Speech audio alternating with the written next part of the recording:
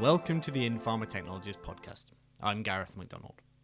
Drug makers whose sole focus after the patent gun is fired is on getting the next new product to clinic as quickly as possible may be shooting themselves in the foot, according to industry supply chain consultant Hedley Rees. Rees, co-chair of the joint FDA-Javier University Global Outsourcing Conference this month, told In Pharma Technologies that supply chain should be a key consideration for all drug makers at the earliest possible stage. Well, I think we have to remember that it's the supply chain that actually delivers value to customers.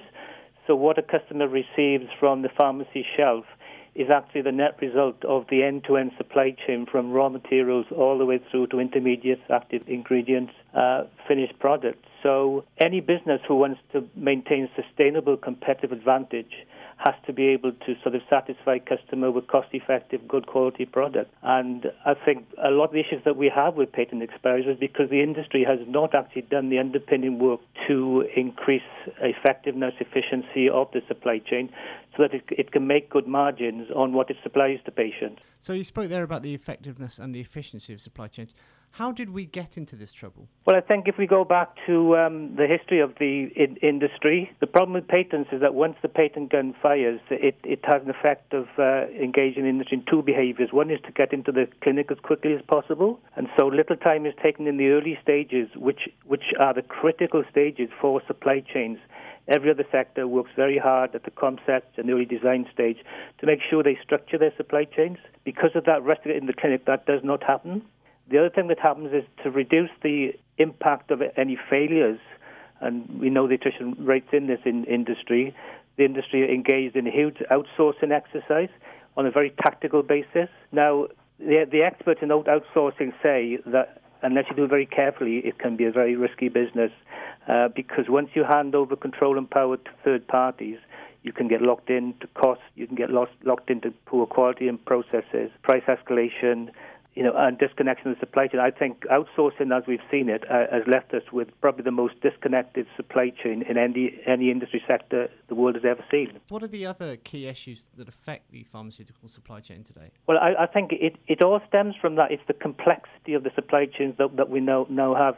As we develop drugs, for some reason, developers seem to go all over the world to make the various products. They tend to be very wide in the suppliers that they use. They tend not to take a strategic view of sourcing. So we find very often that API suppliers or even excipient suppliers do not get involved until too late when it comes to specified materials. This is a conversation I constantly have with companies like Calicorn and those companies who are world experts in non-active ingredients, excipients. They just don't get asked, what particular specification would be suitable for this tablet as opposed to that. So it's not engaging the right people at the right time in the development of the product. And beyond that sort of engagement, what else does the industry need to do? Would modernisation, for example, help?